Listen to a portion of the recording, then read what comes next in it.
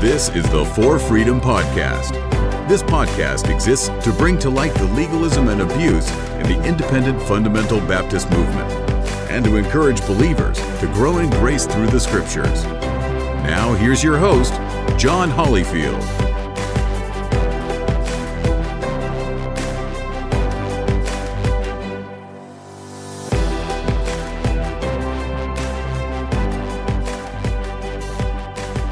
Welcome, everybody, to the For Freedom Podcast. I am your host, John Hollyfield.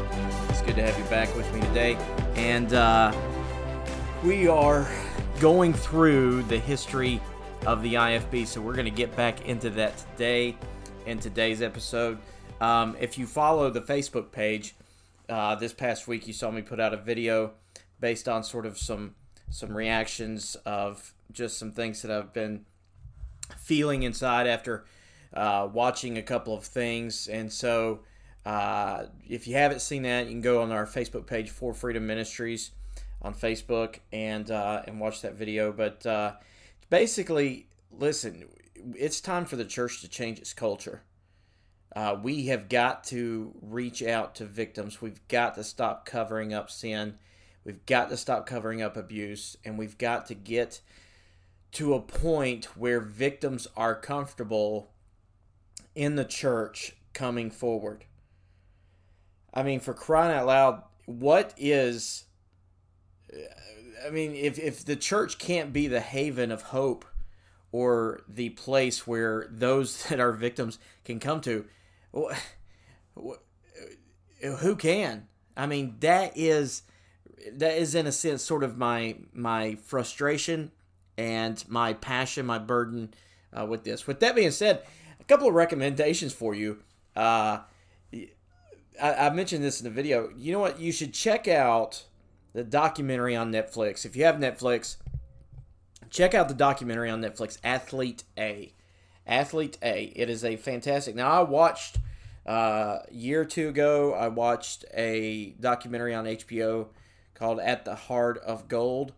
And it sort of tells sort of the same story of the U.S. gymnastics team and the sexual abuse case that went on there with Larry Nassar. But I think this one it has some very good testimonies in it. This one, the one on HBO, really does a detailed job of going into Larry Nassar. This one does a better job of going into the culture of U.S. gymnastics that allowed that kind of abuse to continue to happen. And it talks about, just the other abuse that went on. And so really does a better job, I think, of really hearing the victims' voices and those of the girls that were involved in gymnastics with U.S. gymnastics. Also, check out Jeffrey Epstein's the documentary Jeffrey Epstein, Filthy Rich. That is flooring. That will put you in the floor. That is, wow, the testimonies of some of these women, what was going on, and the cover up and the allowance of that stuff to continue to go on. I highly recommend it. Right now, my wife and I are working our way through the Unsolved Mysteries. Oh, I love the Unsolved Mysteries. I don't know if you watched that when back in the day when it came on, but they brought this back, and it's a whole lot better. Whoever is behind the documentary team is doing a great job with it. But my wife said it frustrates her because she wants to know what happened, and so I think in some of these you sort of have an idea, even though the case is unsolved, you have an idea what's going on. Also, I want to give I shared this on Facebook, but if you are listening to this, I imagine that most of the people that listen to this podcast listen to the Preacher Boys podcast with Eric Swarzinski first.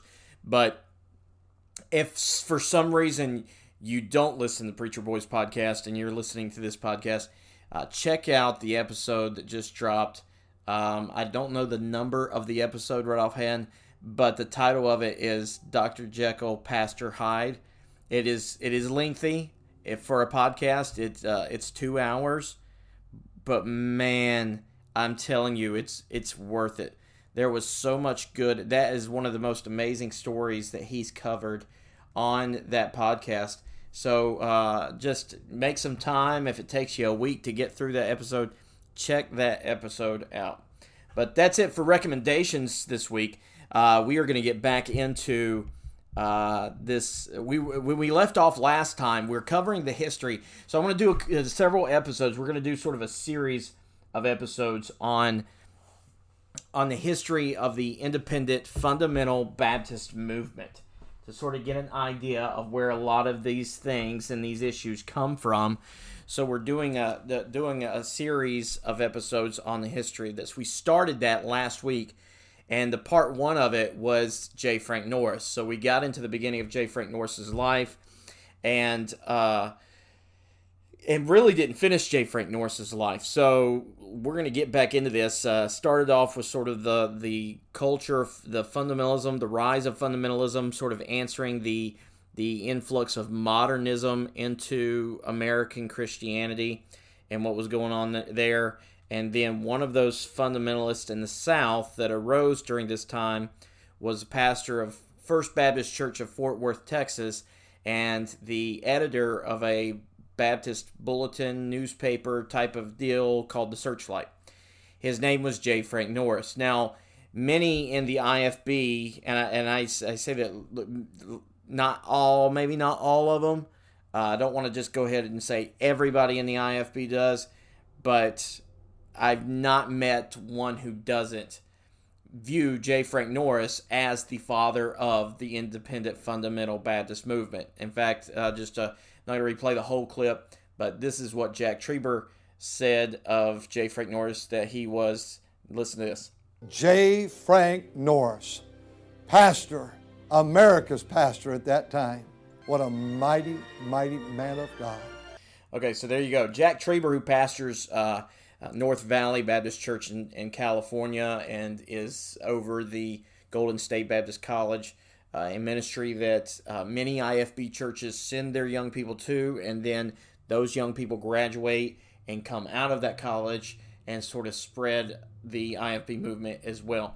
So they think he's a mighty man of God. He is looked to as this great man of God that had a massive ministry that God greatly used to get out of the Southern Baptist movement. So as I said last week, J. Frank Norris, J. Frank Norris was oh my goodness, he was a colorful character. And I said last time, and I still say this, I'll say it again, if you put Donald Trump as a Baptist preacher, I think you get J. Frank Norris. Oh my goodness. And so we covered last time that this guy rose to prominence. I mean, massive church for that time. I mean, he was running 5,000, largest church maybe in the country, huge following, became very controversial in the area, ran into some trouble with the law. His building burnt down. The Southern Baptist Convention kicks him out because of just him tearing them apart and not getting along and accusing them of things.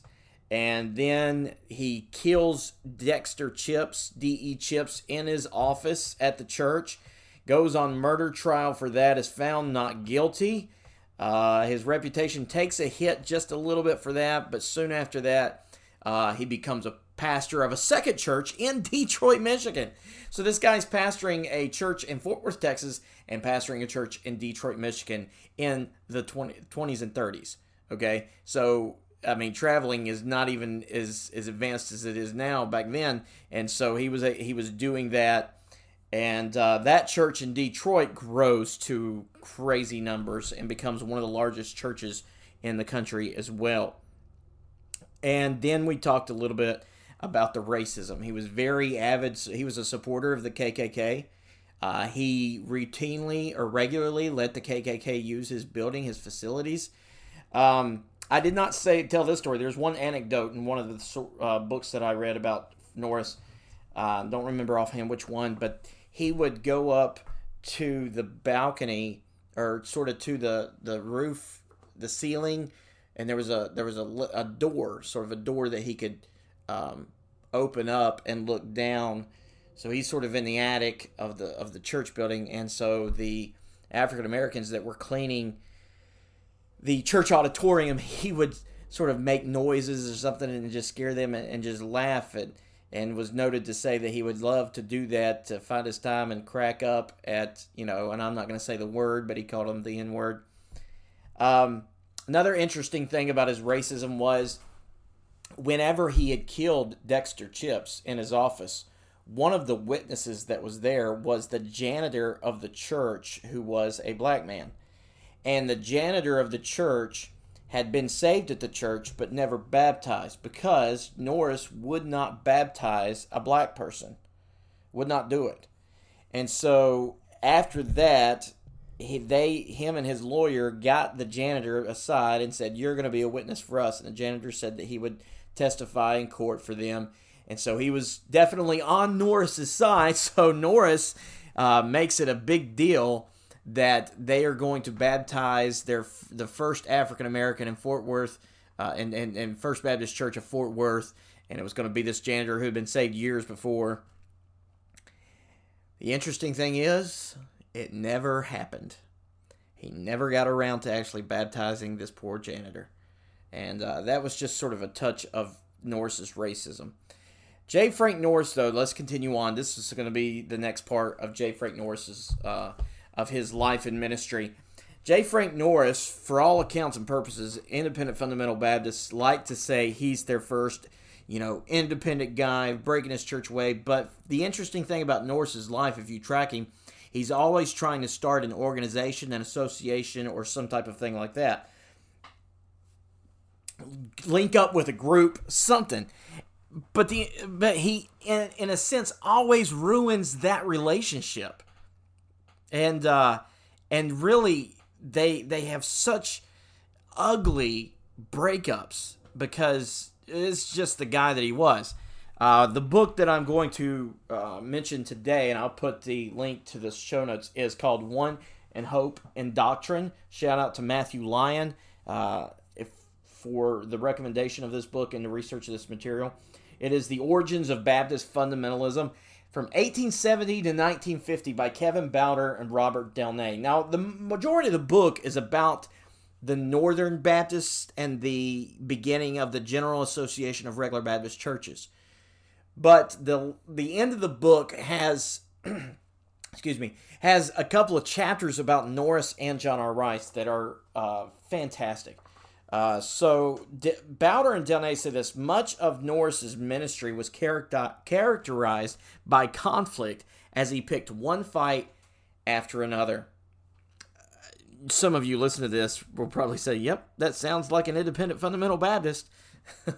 So let's first of all look at his fight with, we've already characterized his split with the Southern Baptist Convention. So let's look at his link up and demise with the General Association of Regular Baptists, or the GARBC. Early in 1925, the Baptist Bible Union was an organization that he helped get started. It was him, T.T. Shields, W.B. Riley. T.T. Shields was in Canada, but W.B. Riley was in Minnesota, so they were in the north, and Norris being in the south. And so they got together and started the Baptist Bible Union. These guys would have this regional conference, sort of like a stance of fundamentalism in the face of the Northern Baptist Convention. But it started with his murder trial, Norris's murder trial, and then other things started causing the Baptist Bible Union to sort of fall, deteriorate. It wasn't as strong as it was. Then one of their prominent speakers at their conferences and members, A.C. Dixon, shocked them by publicly resigning both his seat on the executive committee and his entire membership. The Baptist Bible Union collapsed, and Norris, along with a guy named C.P. Steele, formed the Premillennial Baptist Missionary Fellowship in Fort Worth. A few years later, that body was chartered under a slightly different name, and then finally it is known as we look at it today, and it was changed in 1950 to the World Baptist Fellowship. Okay, so what was going on in the North was you had a much more civil reaction to the modernist shift in the Northern Baptist Convention. And so these guys were trying their hardest to get a conservative resurgence. To use that term is what happened in the SBC in the 80s. But they were trying to do this in the North in the 20s and 30s. Okay? It really never worked. It really never worked. In the process of all this, it gave rise to the General Association of Regular Baptists, and they ended up voting into their leadership a guy by the name of Robert Ketchum. Now, Norris's break with the GARBC, now once he becomes pastor in Detroit, he quickly jumps into league with the GARBC and is all about them. They're a little bit hesitant with him, and you probably understand why. He jumps in with, and a lot of his conflict becomes between Norris and Ketchum. I'll read this from Bowder and Delnay's book. It could be speculated and is believed by many historians that J. Frank Norris carried a chip on his shoulder, that he was not looked to for this position, or that Ketchum did not seek his influence more. But Ketchum desired to lead a movement that was based more on churches and less on personalities. And it's interesting because if you think about the independent fundamental Baptist movement, it tends to become a movement of personalities. I mean, that is really where it grows and where it expands. We're going to get to this as we get past the J. Frank Norris, but you see this in John R. Rice, and John R. Rice platforming personalities. Jack Hyles, Bob Gray of Jacksonville, Florida, Tom Malone, Curtis Hudson eventually. And so these big personalities are what attracts people to the conferences because they are dynamic speakers and they're charismatic leaders. And so therefore they grow big churches. And so for that reason, Rice brings them in. And so it becomes a movement based on personalities and not really completely on the Word of God. Okay? So that was what Ketchum was wanting. I think Ketchum believed that one of the problems with the reason why the Northern Baptist Convention, the conservatives were never able to take it back, was because all of their formations before, like the Bible Baptist Union and that kind of thing, was based on personalities, and it just didn't work. In 1938, the relationship between Norris and the Northern Baptist and GARBC leader Robert Ketchum begins to sour. Norris starts to attack Ketchum, trying to discredit him for some presumed slight that Norris felt that he was given by Robert Ketchum. Now check this out. Norris writes, and a lot of this is great research done by Bowder and Delnay in this book. They actually provide actual letters that they have found in their research. So a lot of these are the actual words that these guys were writing to each other. So Norris writes to Ketchum. Listen to this. No wonder you are mad, and mad at yourself more than anybody for being caught on your petard.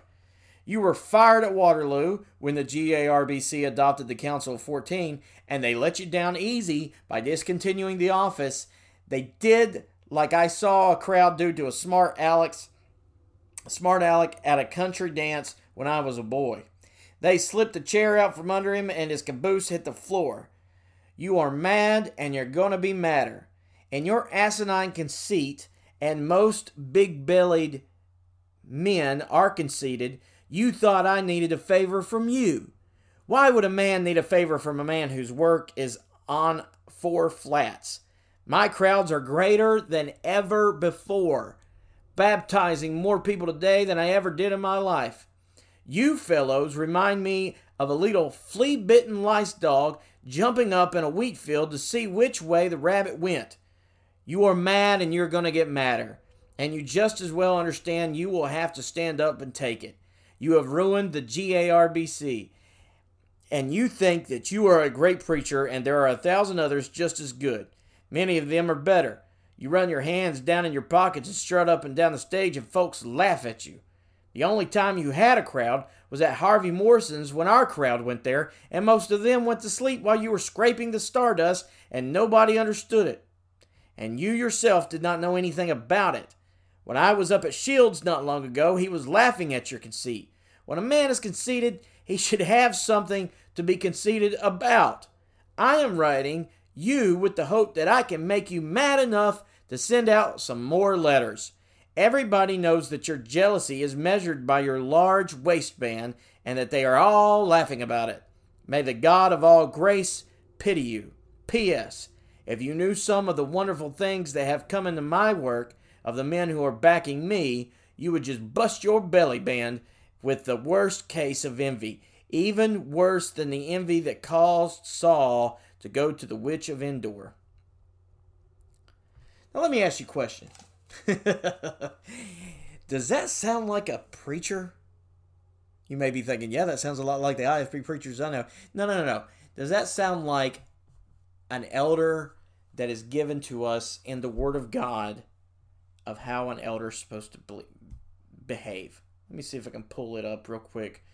Hold on just a second.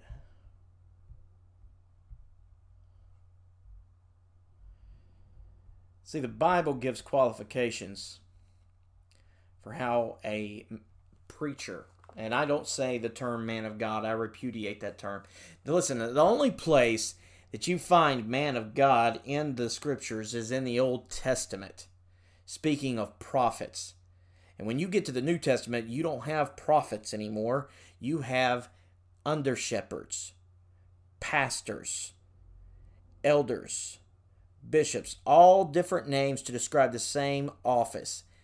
Not a holier-than-thou man of God type of title.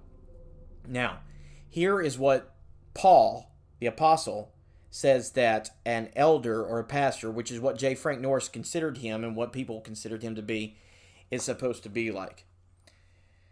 Verse 2 of 1 Timothy chapter 3, therefore an overseer must be above reproach, the husband of one wife, sober-minded, self-controlled,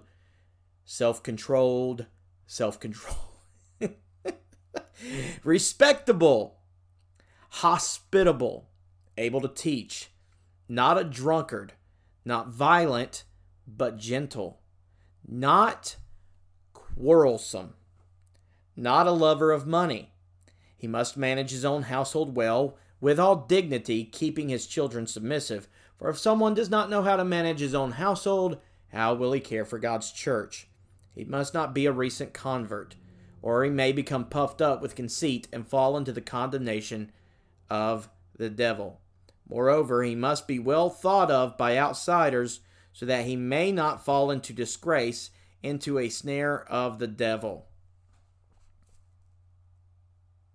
Guys, this is not... J. Frank Norris is missing on so many levels. And so what does that tell us? That tells us that this guy... I'm not even to the end yet. I'm already hitting my point.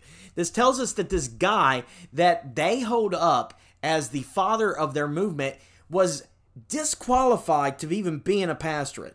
So you're running your movement started by some guy that you think that this is who he's supposed to be, is disqualified. All right. So, back to J. Frank Norris. During 1943 and 1944, Norris began to send long telegrams that were delivered just as Ketchum was about to enter the pulpit so he could read them before he tried to preach to his people. And Bowder and Delnay put a few examples of these. They're horrendous.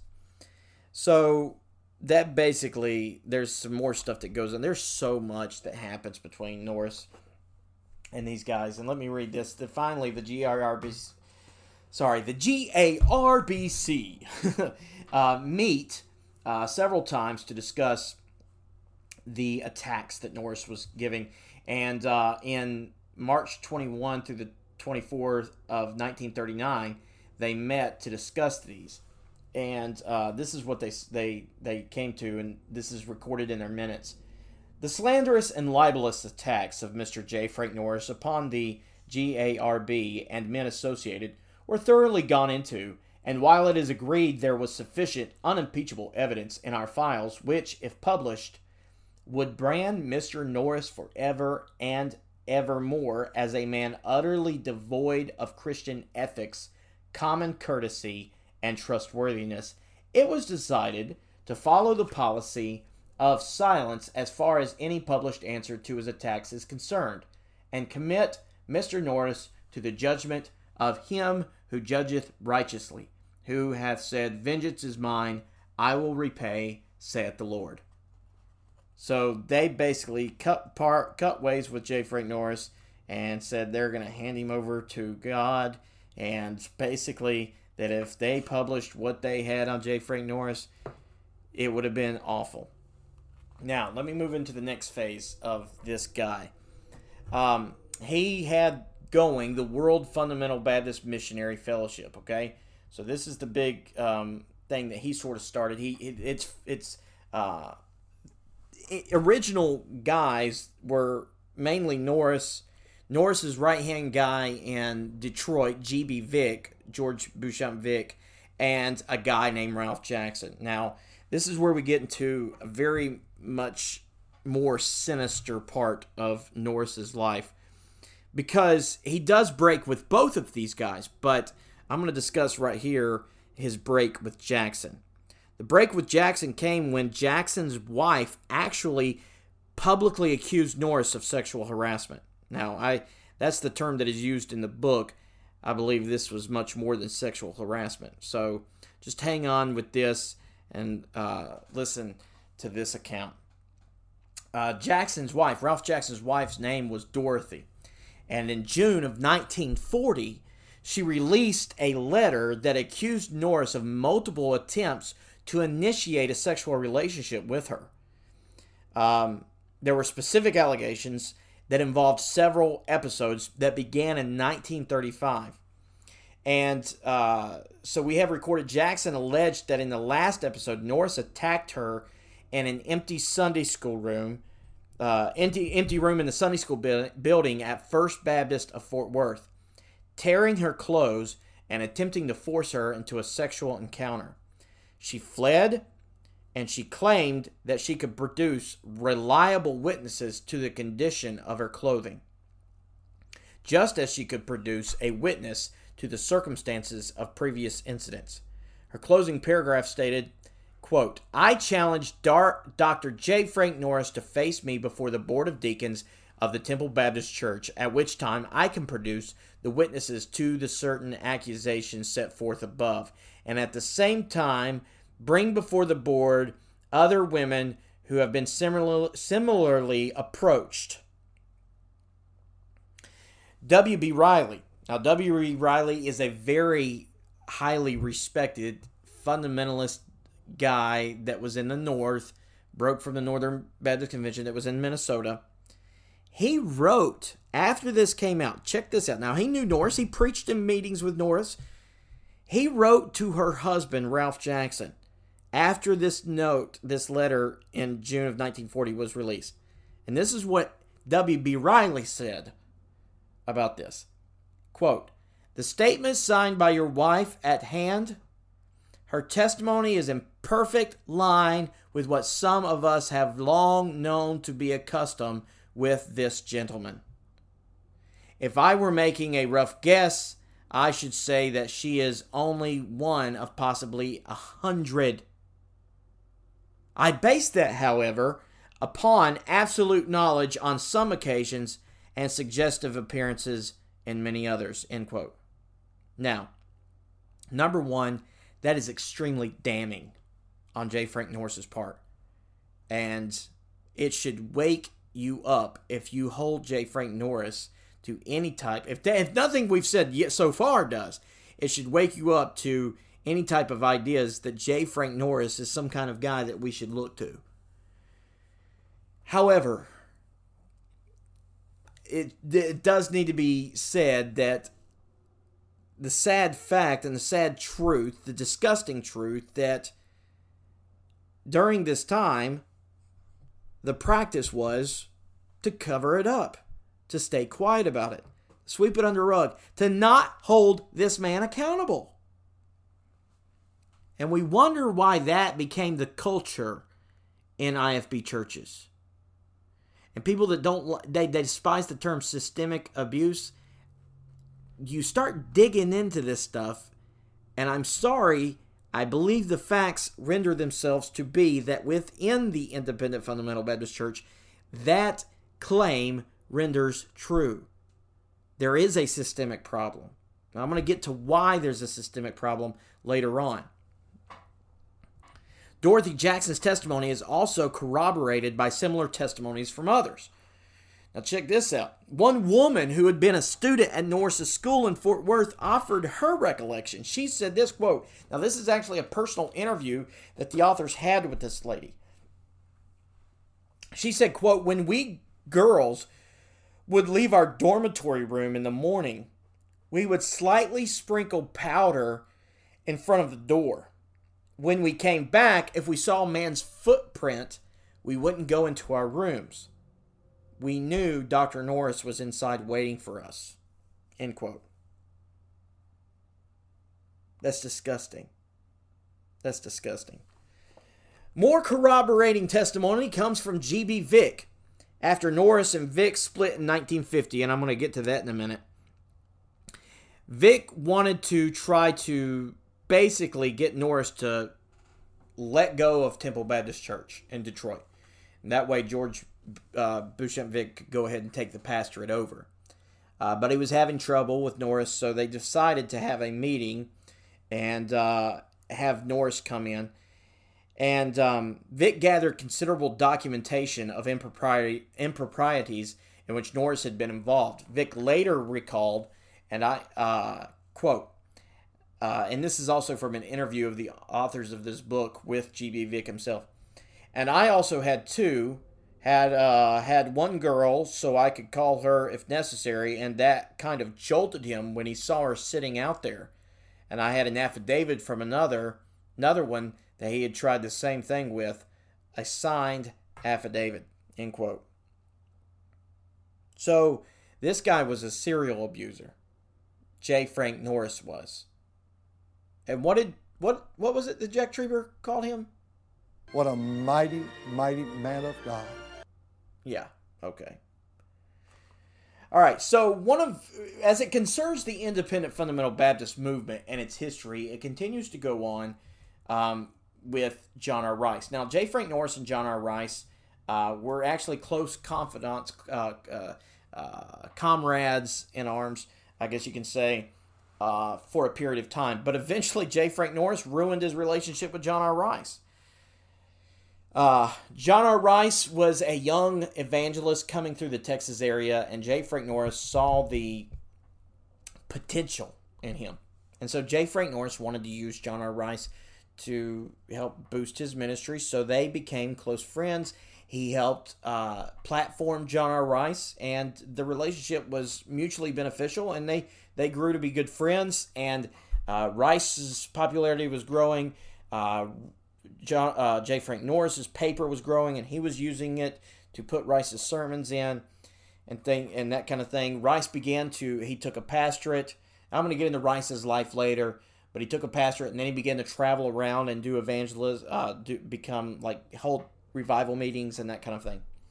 Tensions, however, began to surface when Rice opposed Norris's attacks on Baylor and defended his alma mater against the accusations. See, Rice was from Baylor, and even though John R. Rice had left the Southern Baptist Convention, now he actually left because of his problems with modernism, he still had many friendships. He did not have let me say this, John R. Rice did not have the same mentality that Norris did. John R. Rice may disagree with some of these guys, but he tried his best to still remain friends with them. And so J. Frank Norris begins to attack some of his guys that he knows over at Baylor, and he has some issue with it. In August of 1935, Rice printed an open letter that was critical of some of the men that Norris allowed in his annual Bible school.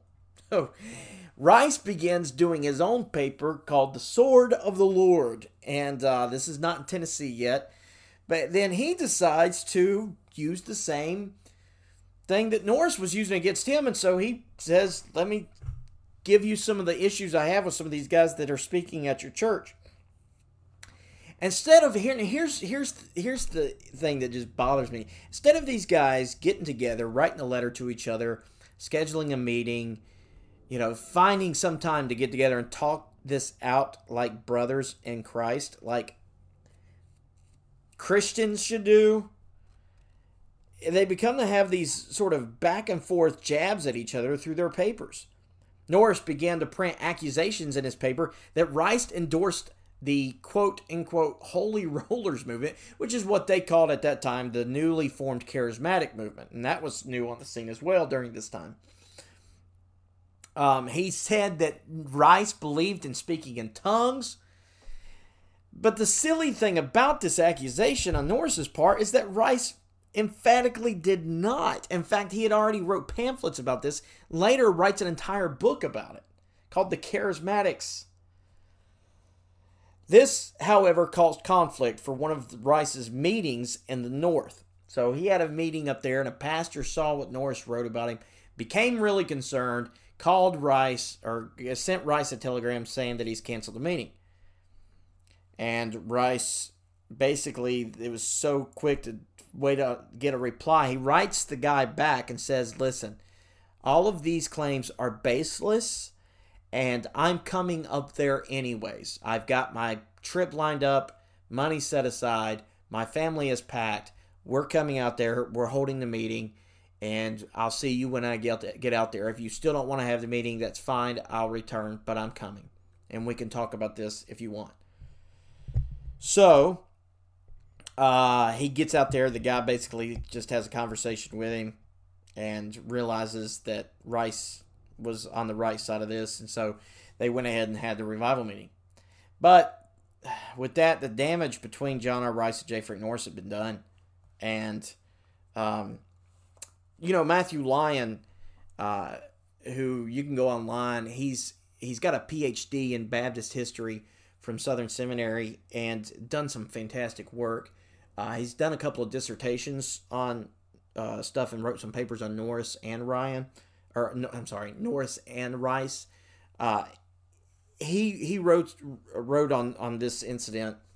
He says it's unclear the exact nature of the final straw, but it had something to do with Norris's treatment of a guy named Sam Morris, who was a well-known Southern Baptist preacher who had been friends with Rice for years. Now listen to what Norris says that Matthew Lyon records.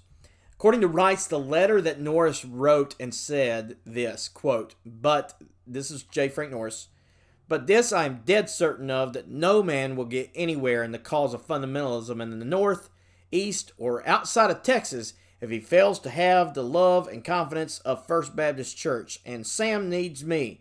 I don't need him. Norris says essentially the same thing to John R. Rice. And basically the idea is this.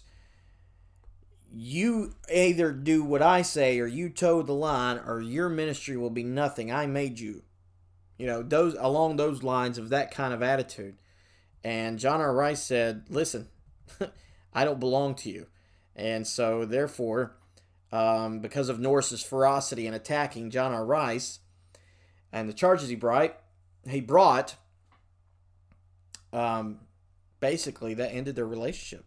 And so John R. Rice and J. Frank Norris basically cut ties there. Now, next you have the break with G.B. Vick and Temple Baptist Church. So he only pastors the two churches, Fort Worth and Detroit, for 13 years. Because eventually, of course, he's having G.B. Vick run things there in Detroit, and eventually that just gets to where it can't. Things worked well in Detroit when Vick was running things. The people loved Vick. Norris would come in and preach. It was complications only arose whenever Norris would plant his feet there in Detroit for a little bit and just stick his nose in things and want to do things, and it would cause issues. Well, eventually, Norris has this Bible Seminary Institute type of thing going on in Fort Worth, which is actually a joke. And it had gotten so bad that he asked Vick to leave Detroit and come down there and run the seminary because it was about to tank, about to go under. Vick really didn't want to. But he respected Norris and he decided to go down there and do that. When he got there, he found the seminary in such bad shape. And misappropriation of funds was one of the biggest issues. In fact, there was one thing that he found out that Norris had to make a trip for the seminary. So to make the trip, he goes and purchases a brand new Buick Roadmaster out of seminary funds. Then after the trip is over, he just kept the car for himself. So Vic goes down there, and within about a year and a half, he begins to start turning the seminary around. Things starts doing better, everything's going well, but one of the problems he has is that the elderly Louis Ensminger was having some issues with his stuff because he really didn't have a workload at all. And he was the highest paid staff member. And so Vic's down there trying to see how he can make things work, so he's talking about maybe dropping his salary. And of course, this is interpreted to Ensminger as an attack.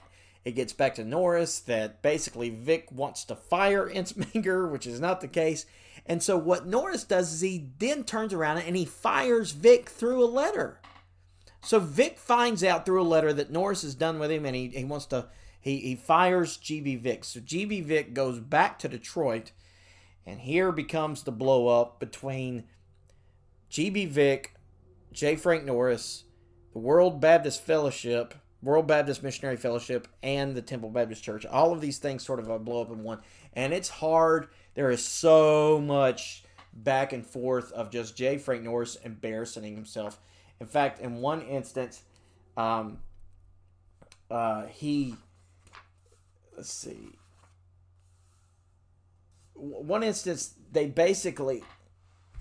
having this meeting, okay? And so Norris decides to have, there's accusations going back and forth. Finally, Vic's had enough. He starts telling people what he knows. So this then truth about Norris's character begins to come out. And so Norris decides to have this sort of meeting, which he announces in his paper and just sort of advertises that this is going to be like a court hearing to exonerate J. Frank Norris. So everybody comes to the meeting. It's like at 9 o'clock in the morning in the church auditorium, and he has all this stuff planned. What he did not count on was when he put it out in the Searchlight, Vic and two other guys that were also on the board of the World Missionary Baptist Fellowship, or World Baptist Missionary Fellowship, whatever, decided to fly down there, or drove down there, and they came down there, and they basically showed up, and they had a group of people with them as well, because at one point it came down to either you're with Norris or you're with Vic, because Vic had a foothold in the seminary. And so students that said that they were favorable to Vic, he just expelled them. So there was a lot of disgruntled students that then stayed in the area, and they came in with Vic, and you sort of had, it was a mess. It was a mess. Finally, they had some mediators come in, and basically Norris relinquished in 1950. Norris relinquished the Temple Baptist Church, so G.B. Vick took that over. He relinquished the World Missionary Baptist Fellowship, and so that was taken over by Vic, and then he sort of started his own little thing, but he only had a few more years. He would die 2 years later. And so one more thing here. Eventually, Norris even also fell out with his own son. His son George, in 1944, he selected George as his successor at First Baptist Church of Fort Worth, Texas. And this is how they did it. He simply told the church that he was making his son the head pastor. He made it clear to George, however, that he was to do exactly as his father told him. But, as you can probably guess, that lasted about a year before George was basically done with not being able to be his own person. Leading many members out of First Baptist Church, he went across town and started the Gideon Baptist Church. And Bowder and Delnay talk about this in their book, and they write this: in one of his most poisonous moments, Norris told his son that he would happily pay the fees to have George's last name legally changed. It's a sad, sad man. In his final years, Norris expressed regrets about having used sensationalism in his ministry to such a degree. That was about it.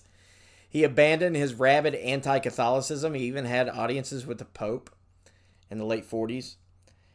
He died in August of 1952 at the age of 74 while speaking at a Florida youth camp. At the time of his death, Norris had 7 judgments standing against him in Tarrant County for slander and libel. Wrapping up J. Frank Norris, listen to this. Years later, in her letter of accusation against Norris, Dorothy Jackson had told how Norris responded when she confronted him personally with her charges. Quote, Dr. Norris's reply to my charges at the time was, if any man dared to make any recollection of my wife's husband, I would resign from the ministry for 15 minutes, call him a son of a cuss word, which he pronounced in full, and beat the Hell out of him, and then go down and pay my fine, end quote. W.B. Riley, in response to that letter, said this, quote, and the half of his infamy will never be told. This is my conviction after years of observation and audience, end quote. And ladies and gentlemen, that is J. Frank Norris. This is the father of the independent fundamental Baptist movement. Did he have the large churches and the success in ministry like Jack Hyles? Yes, he did. Jack Hyles, of course, exceeded that large ministry. In fact, I've heard or read somewhere where Jack Hyles tried to pattern his ministry after J. Frank Norris. In more ways than one, I'd say. Did he go after and attack people like Peter Ruckman? I think so. And that's where I get the point of saying if you roll Jack Hyles and Peter Ruckman into one person, you get J. Frank Norris. And this is what, I mean, they think he is some kind of mighty man of God. What a mighty, mighty man of God. Yeah, I don't think so. I don't think so. Listen, I know as we approach history, when we deal with history and church history, we have to understand that whenever we look at history, we are treating it with a little bit of, forgiveness, because people they were a product of their time. And so sometimes we can forgive certain issues that we look back and say, how could they be that way? By understanding they were a product of their time. And maybe even the location that they were in of that time in history. I don't think, and it is my conviction, I do not believe to the extent of J. Frank Norris's life that you can continue to use that argument to forgive everything that he did. This man, listen, I don't get into judging hearts. I don't want to, say this or that about whether someone was converted. But the Bible says, by your fruits you will know them. It's hard for me to look at the life of J. Frank Norris and say that this guy was a converted man. And this is who many in the IFB and the leadership of the IFB look to as the father of the movement. Now, where does tracing the independent fundamental Baptist movement today backwards, the line of succession goes from J. Frank Norris to John R. Rice. Now, it was not known as the independent fundamental Baptist movement during the time of J. Frank Norris, even during the early years of John R. Rice.